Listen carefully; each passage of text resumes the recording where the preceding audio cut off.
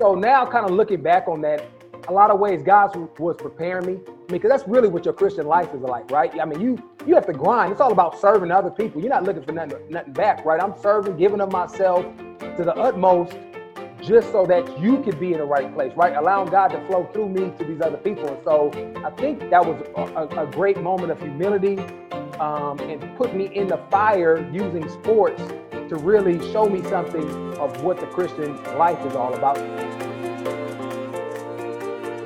Welcome to the next episode of What's Next with Eric Wood.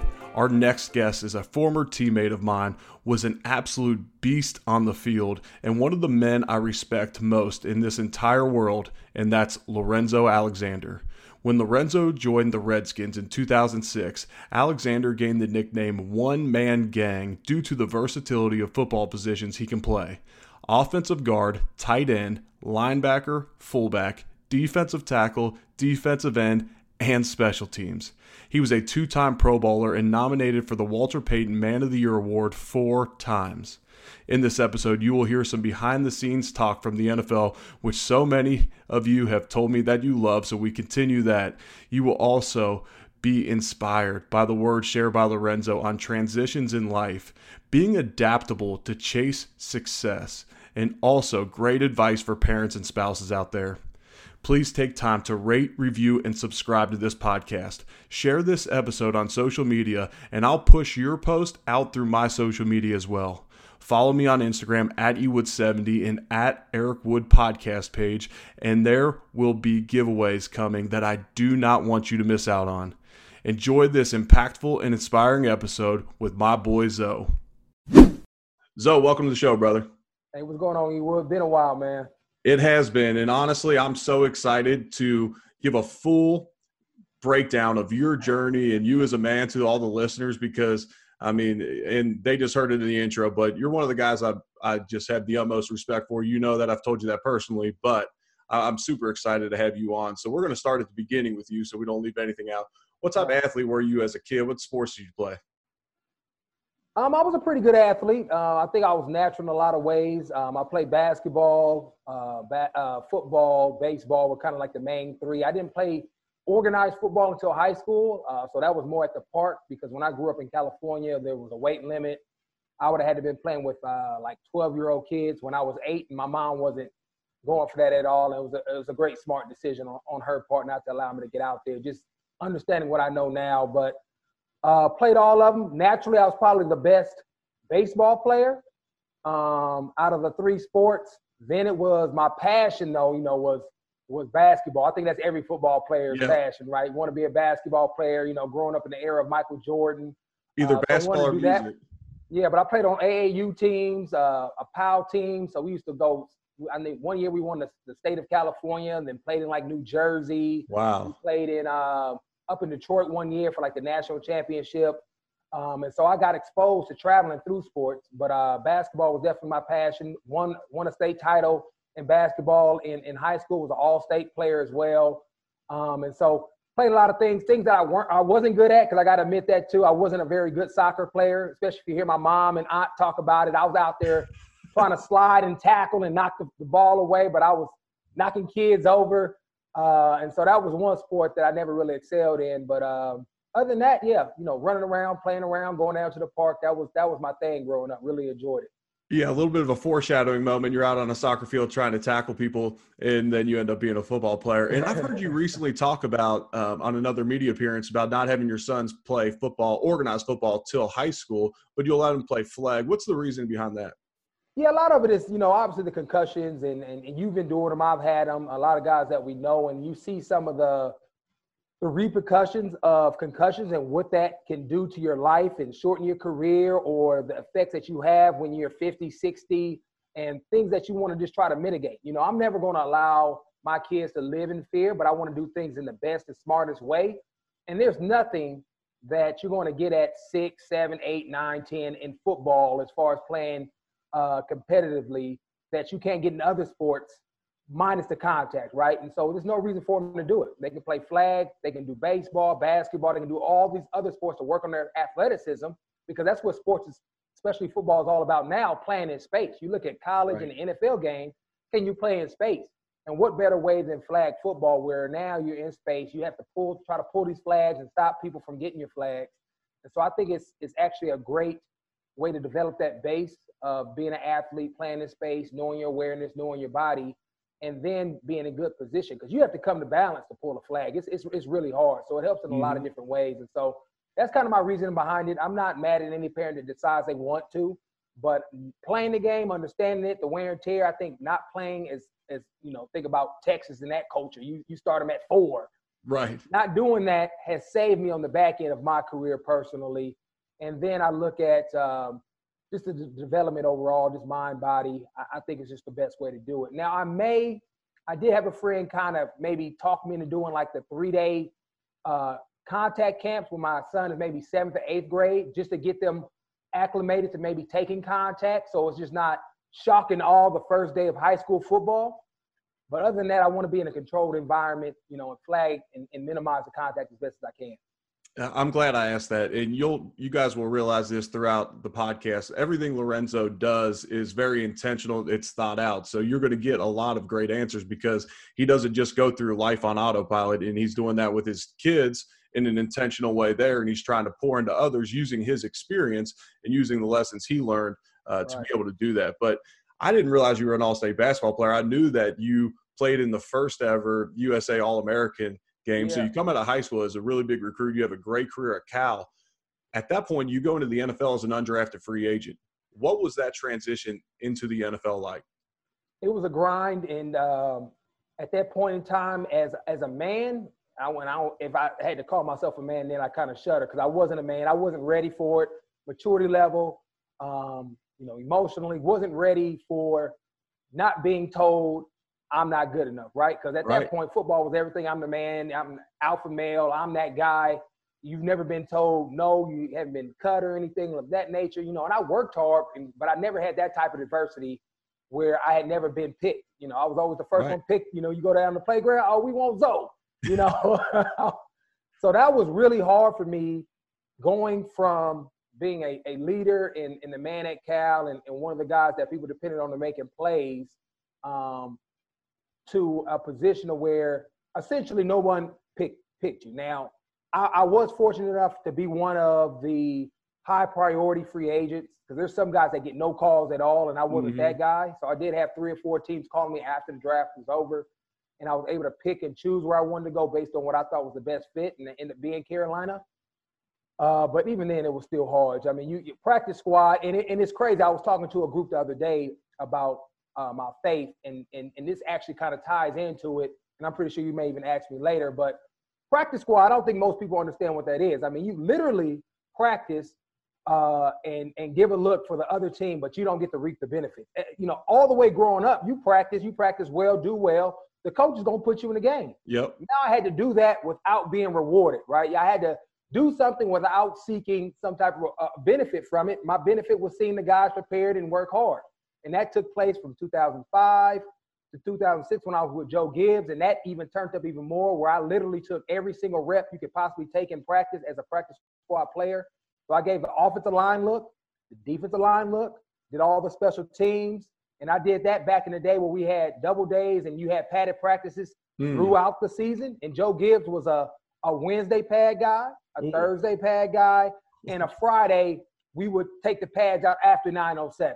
Oh. And so the physicality of that, and then not being able to play on Sundays, not only wore down me physically, but emotionally and spiritually as well. Man, there was some days where I could barely get up to my room to walk. I lived in like a duplex. I had to crawl up the stairs to get to my bedroom. Wow. So now kind of looking back on that, a lot of ways God was preparing me. I mean, because that's really what your Christian life is like, right? I mean, you have to grind. It's all about serving other people. You're not looking for nothing back, right? I'm serving, giving of myself to the utmost, just so that you could be in the right place, right? Allowing God to flow through me to these other people. And so I think that was a great moment of humility, and put me in the fire using sports to really show me something of what the Christian life is all about, and really how Jesus lived, right? He gave up himself and suffered the ultimate death for us. And in some ways, I've kind of like tied those two together as far as my walk, and really what the purpose of that was. Because I didn't want to go through it, but I had to in order to appreciate some of the fruits that have come later in my career.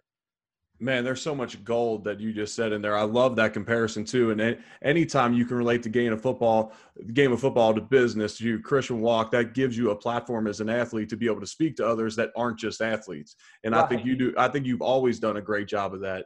You know, as an athlete, you learn certain lessons that you can pass on to really anybody.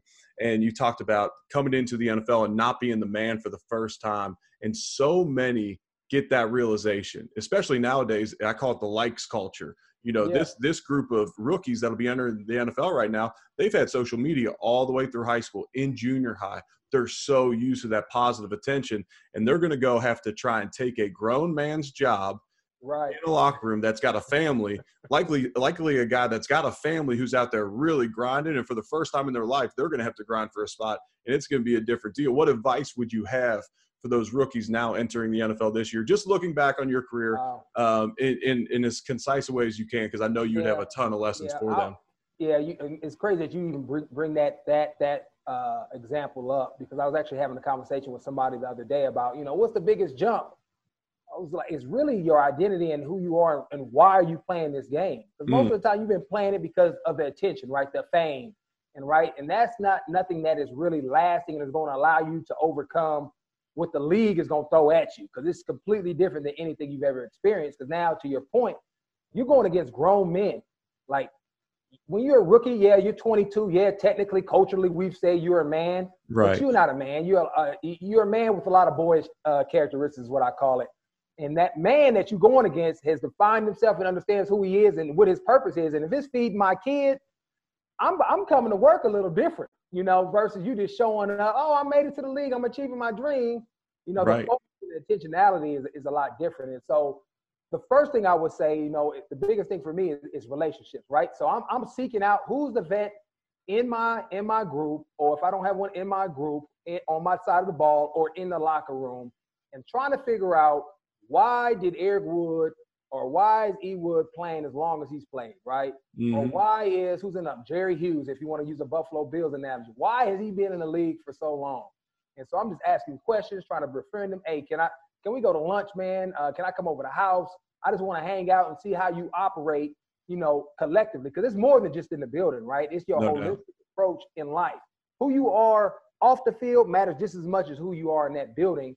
And the more synergy you have between those two lifestyles, I would say, the longer you're going to be able to play in the NFL, right? Because you have a lot of guys that are dogs, work hard, come up, train and do everything right.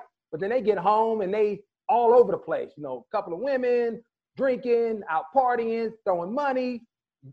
It's not going to last that long, right? There's no longevity there. They have the ability, but there's no longevity there. And you want to try to be able to play this game as long as you can, as long as you want, and walk away on your own terms. That's the ultimate goal or should be the ultimate goal for you as a rookie.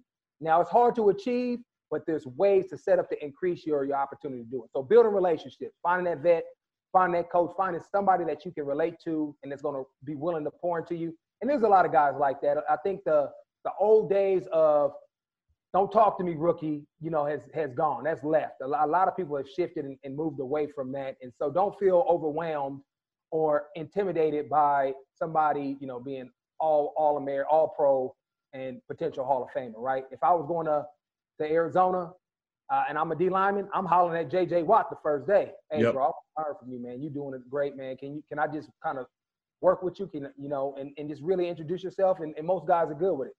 Number two, and this one from Sean, is having that growth mindset, right? Yep. And for me, it's being content at where you're at, happy as far as your role on the team and make it to the league, but you're never complacent. And those are two different things. Being happy in your role and where you're at is good, but being complacent as far as not wanting to work and wanting to grow is something that you should work out of your system right now. And so having that growth mindset, and I don't care if you're a rookie or you're in your 15th year, you're always trying to find little ways to grow and create that longevity, right? So whether that's becoming a better leader if you're older, how am I taking care of my body? What are some little tweaks I can do in my workout this year that came up later the past season where maybe I pulled a hamstring? So maybe I need to do some more glute work. Just little things like that that can help you become better. Maybe my 4th or 5th year, maybe I want to get in the community more. Whatever that may be, but always having a constant growth mindset of how I can impact my life as well as other people around me. And those are incremental movements. And so those are probably the top two. And then I think at the end of the day, I mean, I'm a Christian, and so you have to find your identity in something that is eternal, right? Not things that are going to come to pass. They could be a byproduct. You can, I love my wife, I love my kids, right? I love the game of football. But ultimately, for me, as far as who I am as a man and how I impact every single day and impact those people, is through having a relationship with Christ. And if you can set that up, a vertical relationship with him, all those other things are a little bit easier or they become a little bit more impactful as you go through them, because now you're working with the Spirit of God through you, and people can feel that and see that. And I'm saying that because at one time I was that rookie, and I saw guys like Antoine Randall, Bernardo Wynn, when I was in the Washington football team's locker room, live that out. And once I really gave my life to Christ, those relationships became more fruitful. God started showing me things through those relationships as far as what I talked about, growth mindset and putting people in front of me that's going to challenge me. And things just became more fruitful and became more impactful. It wasn't always easy, but the other end, the other side of that was I was in a much better place than when I was living without that relationship with Christ. Man, tons of great stuff there. And I'm with you on the last one. And we're both Christians, so we would say the eternal is one, to maximize our gifts for our Heavenly Father, honor him in all that we do. But for others, it might be leave a legacy that transcends you, that it makes your family name proud, whatever it is. It's got to be something bigger than what your current circumstances are. It's no coincidence that Lorenzo first talked about building relationships, have Luke Kuechly come on, two excellent linebackers, two of the best linebackers in the NFL during their time, Lorenzo and Luke Kuechly, and they both said the exact same thing for how you transition in the NFL. And that's transitioning into business. That's anything you're in. That's relationships. And then growth mindset. We talk about it all the time. You wouldn't have got to almost episode 80 right now through this podcast if you weren't focused on a growth mindset, because you would have just been worn out by guest after guest talking about how it's daily continual improvement. It's that 1% better each and every single day. So those were three just phenomenal points there. And earlier in your career, you bounced around as a backup defensive tackle. Ultimately, you get your first start in the NFL at tight end. You moved to defensive end, outside linebacker, played a little guard, as you talked about earlier. You were a beast on special teams. Then you end up at outside linebacker, and you become a Pro Bowl position player at outside linebacker. I know you're not comfortable bragging on yourself, but I'm asking you to brag on yourself as a man. How are you able to be so adaptable in all of those different positions? Because that's not natural. That doesn't happen very often in the NFL. Well, first, I did go to the #1 public university in the country, Cal Berkeley. So, I had to be intelligent to get through there and get my degree. So that was the #1 thing, because you got to be able to handle the juggling act of offense, defensive schemes. Techniques are a lot different, and you have to be able to be fluid. And mentally, if you get bogged down, then everything else, and that's just generally, right? And now you add these 2 or 3, 4 of the spots. And so I think I was able to handle that just from a mentality standpoint, just having a natural ability to kind of hold that information. But I can't take it all. I wish I could take all the glory for this. I mean, again, it goes back to relationship. Every time I made a transition into a different spot, I had a pretty good player. Fullback, I had Mike Sellers, if you remember that name. If you don't know who that is, go Google him. Dude was like 270, 280, playing fullback, H-back, dominant player. Chris Samuels, played 10 in the years. We used to call him Big Pro. He taught me how to block when I was playing offensive line. A guy that could potentially be a Hall of Famer. London Fletcher, another potential Hall of Famer. When I made the transition to linebacker, and I just constantly had him. Coming to Buffalo, guys like yourself and Kyle Williams continue to learn and understand game. And that was year 13, 14. I'm still learning from guys of how to become a better football player. And that's why I was able to eventually, later in my career, when people think you need to be out of the league, you shock them and have 12.5 sacks and go to a Pro Bowl, as you mentioned, because I continually place myself around great people. And then I had some great coaches along the way. Danny Smith probably being the best I had as far as special teams coach. I love Leslie Frazier as far as what he brought to me as far as spiritually and how to be a man off the field and all that dynamic, because he played for a long time too. And so just being around good men like that within the game allowed me to kind of move, which seemed seamless to the outside eye. Like, man, how did he do this? This has never been done, or it's not done often, because of those people around me, and then making sure that I was always trying to grow and pick their brains and add it to my game. You know, I'm still a little bit of Mike, still a little bit of Chris, and make it my own. And you know, just being resilient. I think at the end of the day, my perspective, after I got into the league and got cut a couple of times, my perspective, you know, and I think everybody's perspective is like this too when you first start. It's like, hey, I want to play in the NFL. You don't say I want to necessarily I want to be the starting guard or the center. You don't get real specific like that when you're a kid, right? I want to be in the NFL. Right. Whatever, I want to play. So I started having that mindset, and I think that allowed me to have a better position as far as being content in the roles that I was given, and going out there and living it out to my best of my ability. I think Sean said the best. I mean, it's first time I'm pretty sure he didn't come up with it, but work while you wait. So I'm working while I'm waiting until I get something that I actually want, right? So I was content where I was at, being a utility special teams guy, but I wasn't complacent as far as where I wanted to be or where I wanted to go. And that was to be a starting outside linebacker playing. And so I took what I was given, utilized that, and then whatever's given to somebody a little bit, then God knows he can trust you with more, then he gives you more. And that's the way I work through it, very methodical in that nature. And again, that faith component definitely helped me understand that process a little bit more clear versus try to just go through it on my own will and own understanding.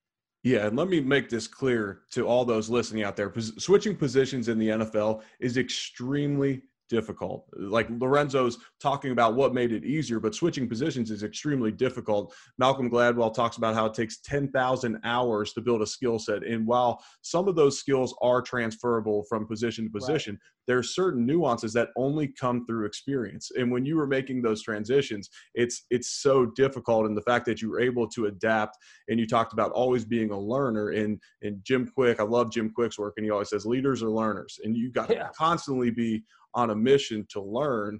And this is a guy who I looked up to and learned a lot from. And he's talking about how he learned from someone younger than him in the organization. Don't put yourself on a pedestal. You can learn from anybody. And then this was a small thing, but if you heard Lorenzo say, I took bits and pieces from Chris Samuels, I took bits and pieces from Mike Sellers. He didn't say I have to be this man. Right. He didn't say I have to be Mike Sellers when I'm in the backfield. I don't have to be Chris Samuels. I'm going to take bits and pieces. Find people in your life that you look up to and find bits and pieces, because God gave you a skill set and gifts, but you can learn from others. Don't idolize someone. Don't compare yourself. Take bits and pieces from what they got. Man, that was so good. And you make all these position switches. And for anybody with any football knowledge out there, you know that there's much different body requirements to play, especially offensive guard to outside linebacker. That's probably like the biggest body change difference. How were you able to lose all the weight to then play at the end of your career at a 245 pounds when we played together?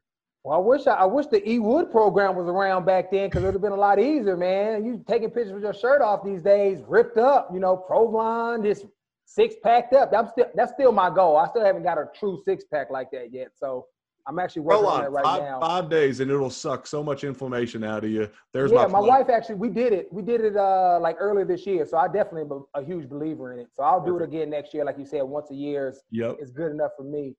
But I did it because I had to do it, first of all, right? People say, how did you do it, man? It's hard to do. Well, it was my job, and I wanted to play in the league more than I wanted to be 315 pounds, right? Right. So I had to adapt and figure out ways. And again, I got around some good people. I got with a guy named Chris Mattice, who's a great nutritionist in the Virginia area. I got with a trainer named Chris Gorez as well, a guy that was training a little bit different. I actually started training my wife first. And to tell you, humility, I know, and like you say, sometimes I talk like it's easy. It's not easy. Like I'm not naturally humble. And I've been humbled at different parts and times in my life, and I've learned how to be humble. And when I catch myself not being it, I make sure that I remind myself, chill out. And again, like the E. Woods part, it can come from anywhere. Age doesn't matter, or profession or skill level. And let me give you a couple examples, and I'll answer your question. Chris Mattice was training my wife. Okay, he's training my wife. And he was like, my wife came home and was like, this dude wants to train you. Like, who is this dude? He's training Right. you. Why would he? What do you know about elite athletes, right? Fast forward 10 years, one of the best dudes I know, great friends, trained me for some of the best years of my career. Wow. Another time where I wasn't humble, getting a massage at Massage Envy, if you remember those, Yep. used to be around, obviously before this pandemic. But went in there, no one masseuse wasn't in there. Obviously, the good ones are hard to book. Using this random person, really didn't like them when they were kind of going through my body just as a therapist. And he told me, he's like, man, your hamstring's a little tight, man. And I was like, man, what does this dude know? Next week in the game, pulled hamstring. So it's just got to remind yourself, hey, man, it can come from anywhere. And a lot of times, don't take it from the source. It's actually God speaking through them. Yep. So that's how I receive. Anytime I get something where somebody's trying to warn me or tell me or approach me, I'm willing to listen first just to hear, because it may be God trying to speak to me, and they may have some expertise that's part of my life. Yeah, someone said to me one time, he said, humble yourself before God or else he will humble you. And it's a lot easier when you humble yourself.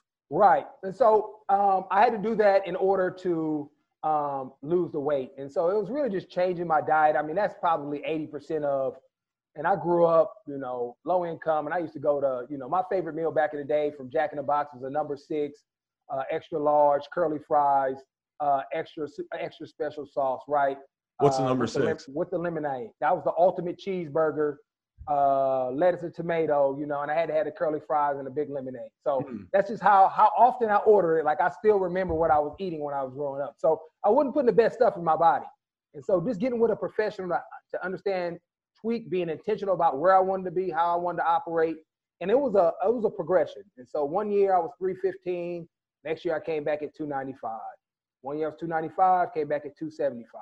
Then 55, and then kind of found my sweet spot around 45, 40.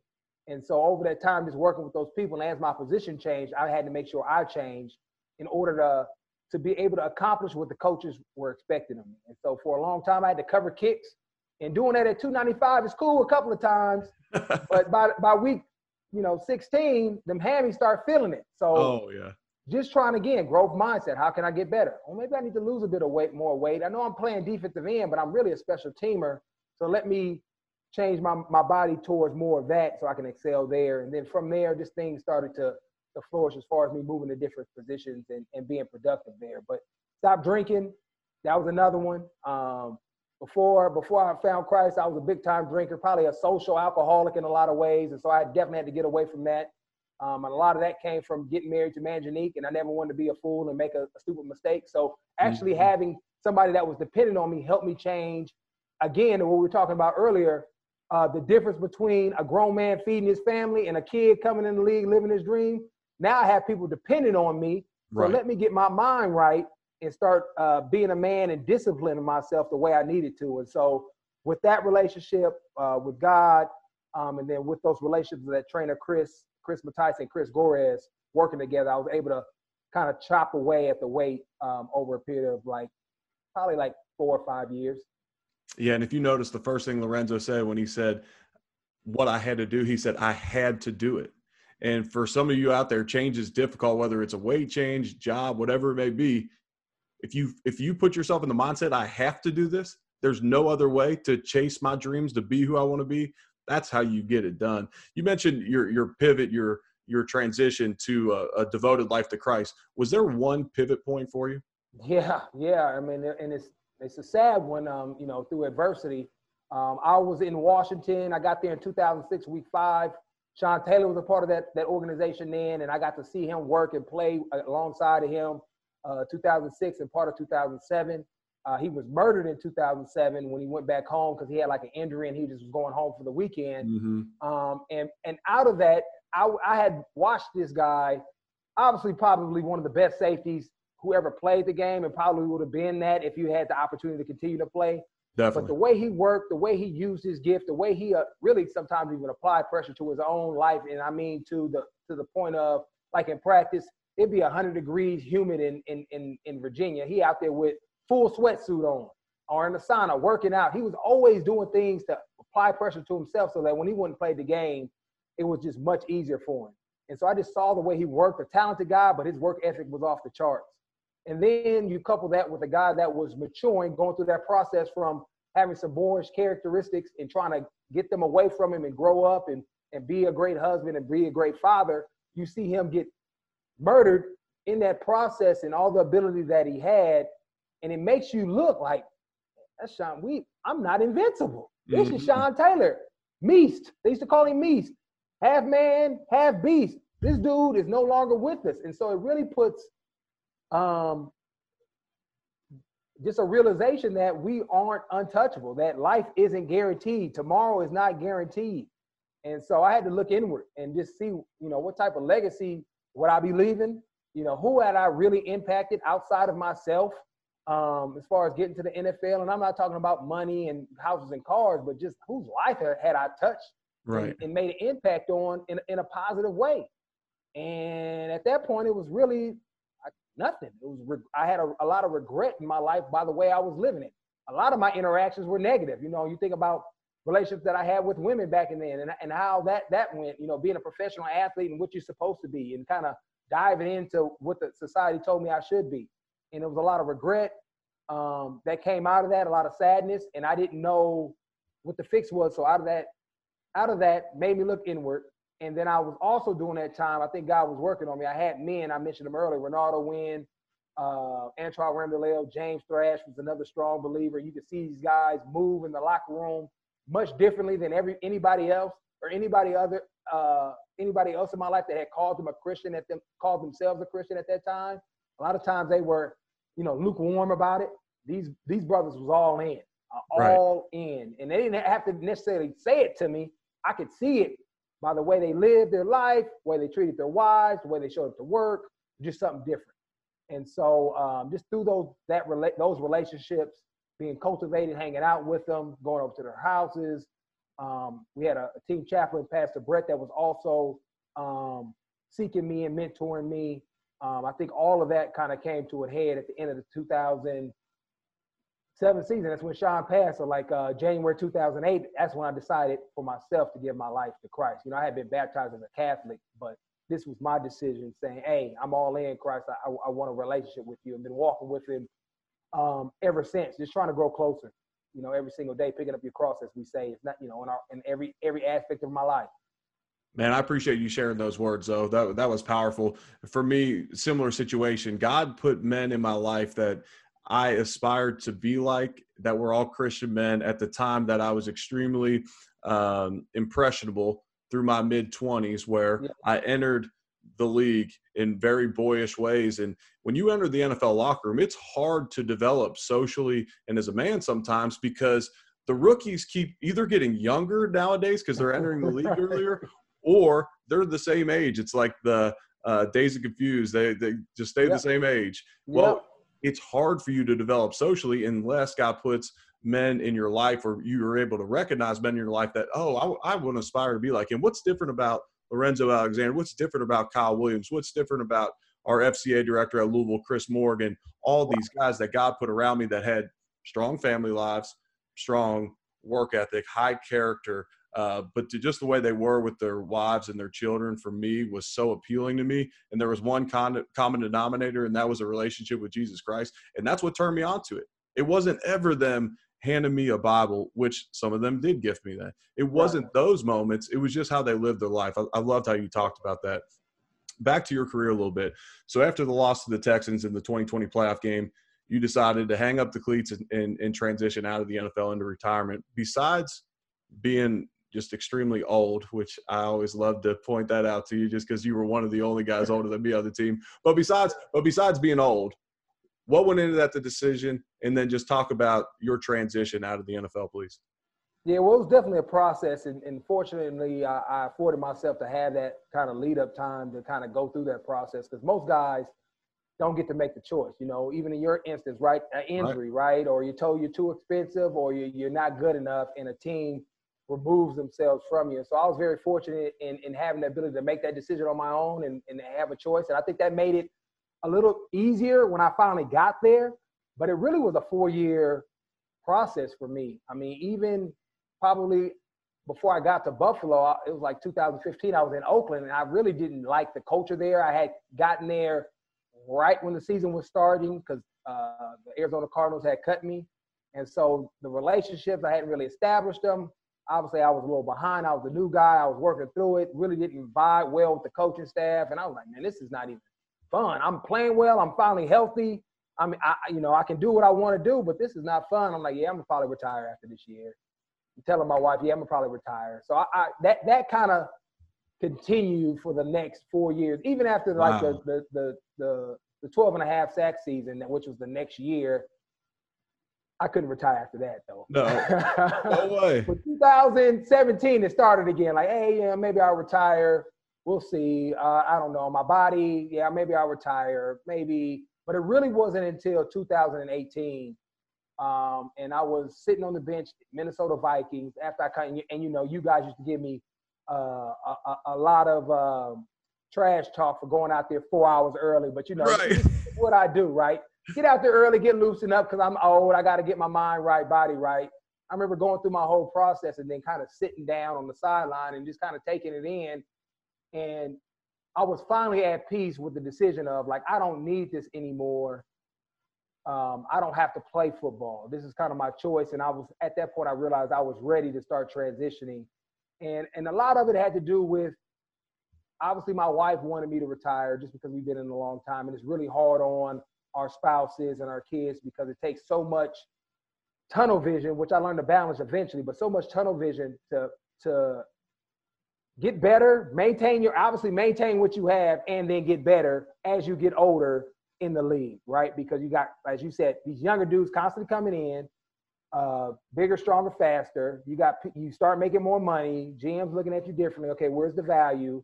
My body itself is starting to break down. I feel like crap during the week, and you guys will laugh at me again. Like, we see you walking around like that, and then you take off down on kickoff.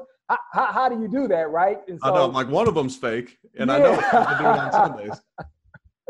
So that got increasingly harder. Almost taking care of my body felt like another job as far as the massages and the physical therapies from chiropractor, dry needling to ART. Like, my gosh, I got to do all of this just to kind of feel okay on Sunday, not to even feel like, oh, I can go down here.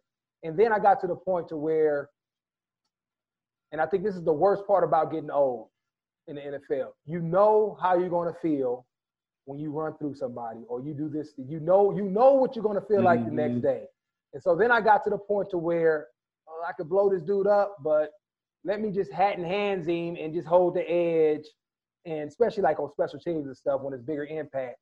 Versus being like my old self, like I'm about to run through this dude and then go make the tackle, right? Right. I got to the point to where I really didn't want to do that anymore. And so the culmination of all those things and then wanting to spend more time with my kids, they had gotten the opportunity to enjoy it as older kids. Even my 6-year-old played long enough to where he could come in the locker room and enjoy it, training camps. It was time to more invest in them, kind of step into the background, allow my wife to do some of the things that she had been putting on hold. And that's where it kind of hit me. 2018, I think it might have been week 4 versus the Minnesota Vikings. And I was at peace with it. But it just didn't happen overnight. It was definitely some negotiating and, man, what I'm going to do without Ball? Because as much as you want to be intentional about not making Ball your identity, you've done it for so long. It's the vehicle that I've used for so long. I'm in my comfort zone. And it was time to get away from that comfort zone and so I could open up and use some of the other talents and really impact other people, a lot more people than just people in the locker room and myself that I had been doing over the last 15 years.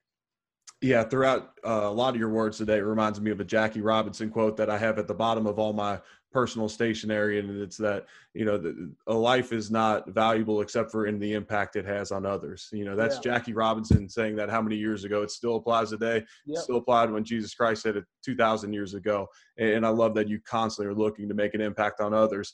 And when you mentioned that we would give you a bunch of crap about, him like hobbling around throughout the week. In an NFL locker room, you're just cutting up on everybody. Well, we didn't have a lot on Zoe, so we had to keep making fun of him being old and looking around. But I'll never forget this for the rest of my life, just because it had such an impact on me at the time. In 2016, Rex Ryan came into a team meeting, and Rex Ryan's team meetings were like a comedy hour. You know, it was at the beginning of the day. It's at 7:30 in the morning. He would get everyone going. You can do it in a couple different ways. Sean McDermott would show Michael Jordan videos and whatnot. Right. And Rex Ryan would kind of bring some laughter and whatnot, get your juices going in the morning. Well, he comes in one day and he's kind of serious. And I'm like, well, something must be wrong. And he said, man, I just had this conversation with one of the guys on the team, and it kind of shook me up. And Lorenzo, and I'm going to tell you, this will probably embarrass you, me telling this, but it's complimentary. Lorenzo had gone up to Rex Ryan on a Monday or Tuesday and told him, because of my hamstring, I guess you had hamstring issues a lot throughout your career, but because of your hamstring, you thought you could rush the passer still, but you weren't sure that you could cover kickoffs.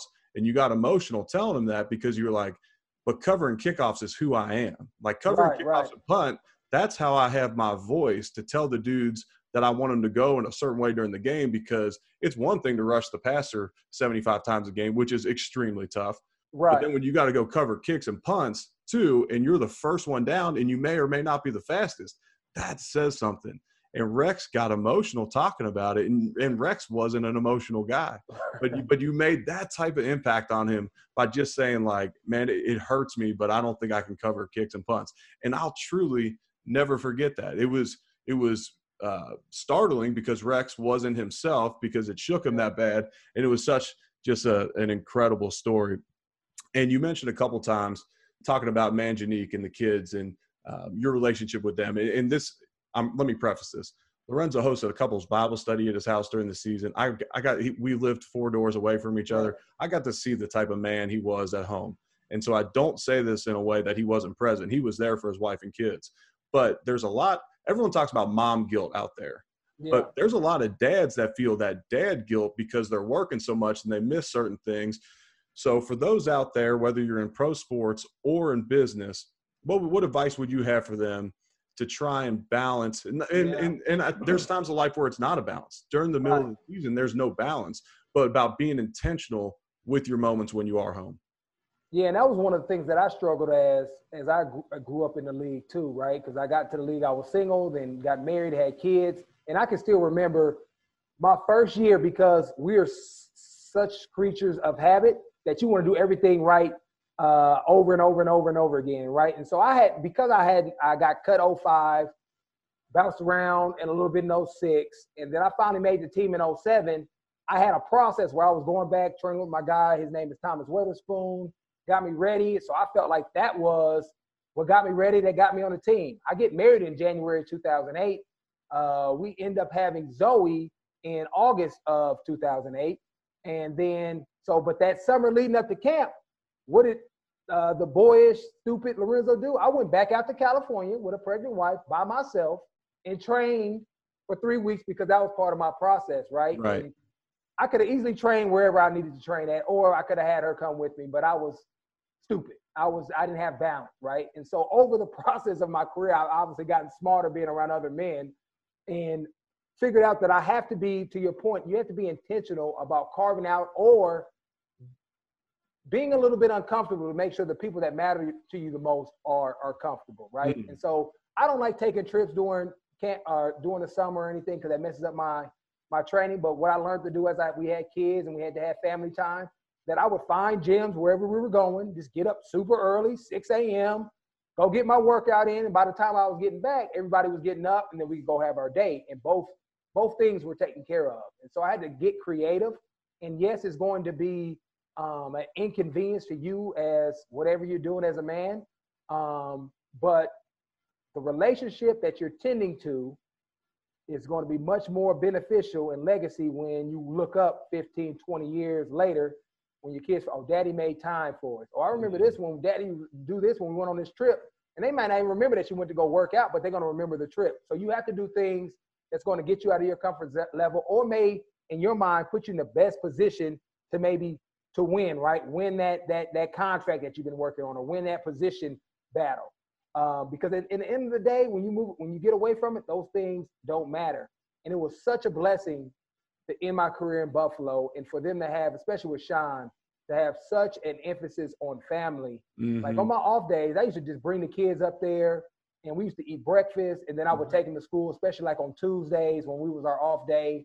I used to find ways where I can incorporate them with my work, or even if I was going to get treatment, take them with me. They had a great big bubble. Hey, man, go outside, get a ball, play. And they loved that. They were not in my immediate vicinity, but they were in my presence. They was going to daddy's job with me. Right. And we got to, create memories that way. And so that was really cool. And where the organization allows you to create that balance with your family. But if you don't have that benefit with your job, you have to be intentional and create those moments and be uncomfortable. But that's part of being a man, right? Sacrifice, discipline, and figuring out ways where you can put your family first, and then also obviously provide and take care of them too, even though it may be the most convenient time for you to do it.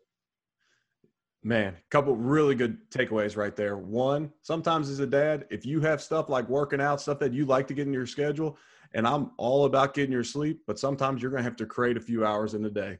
And, Right. and you need to do it in the morning, honestly, because Yep. I'm all about at night, you devote that time to your wife and you go to the bed at the same time as your wife. If you're able to. Yep. So you got to create that time. I suggest create it in the morning. And then integrate when possible, integrate your family into your work. However that is, if you can integrate them in, that's going to be extremely powerful Right. for you in trying to keep that balance. For all those out there, you want to follow Lorenzo on Instagram. We'll get his tags at the end. But I've been seeing him training hard, and I want to know, when you're still putting up 315 on bench with ease, when you're deadlifting 455 for 5, when you're doing that kind of stuff, is there ever that itch like, man, could I give it one more run?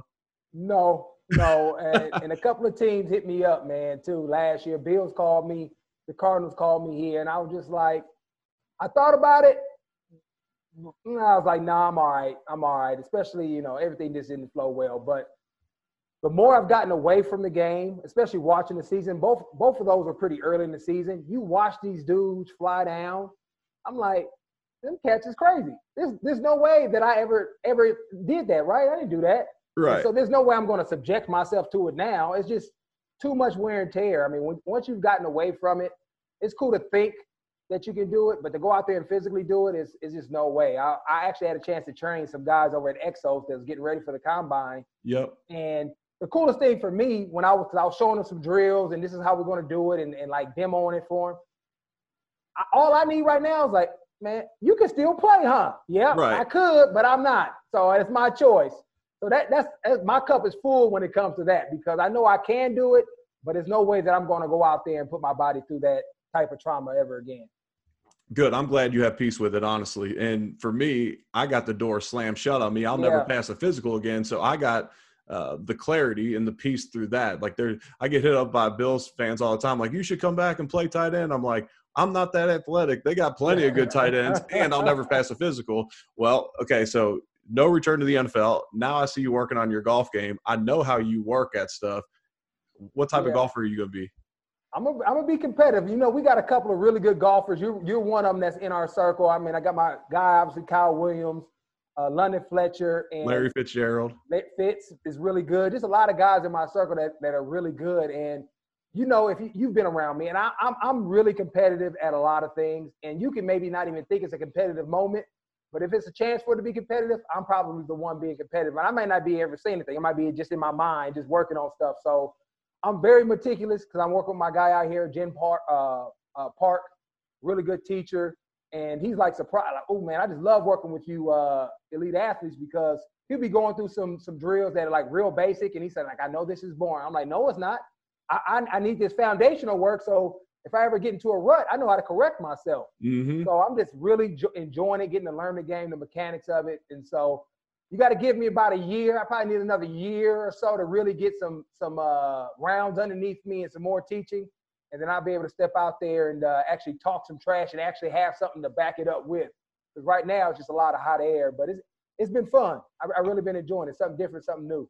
All right, I'll give you 1 year, and then we have our Scottsdale trip. And the good thing about golf is, as long as you post your rounds, we could play a handicapped game and be competitive. Yeah. Because the gin will dictate the strokes, and we could play competitively. But you have 1 year, and then we're playing, and we are going to be competing out in Arizona. Because this time next year, I'm going to be ready to get out of Kentucky still, get out of this cold.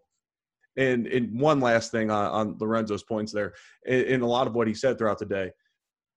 When you listen to this, pay attention to how many times he's mentioned someone's name that has coached him, whether it was nutrition, training, golf, being a Christian, talking about football. Right. Lorenzo is a coachable dude. That's why he's successful. Be coachable in whatever aspect you're trying to get better at, whatever industry you're in. Be coachable, and always look for people that have done it before or can help you along your journey, and be humble enough to take that coaching. And I was just, when you mentioned again, just another name, I'm like, one, you elevate other people and you use their names. And I love how you do that. And you elevated so many former teammates and people that helped you on your journey here today.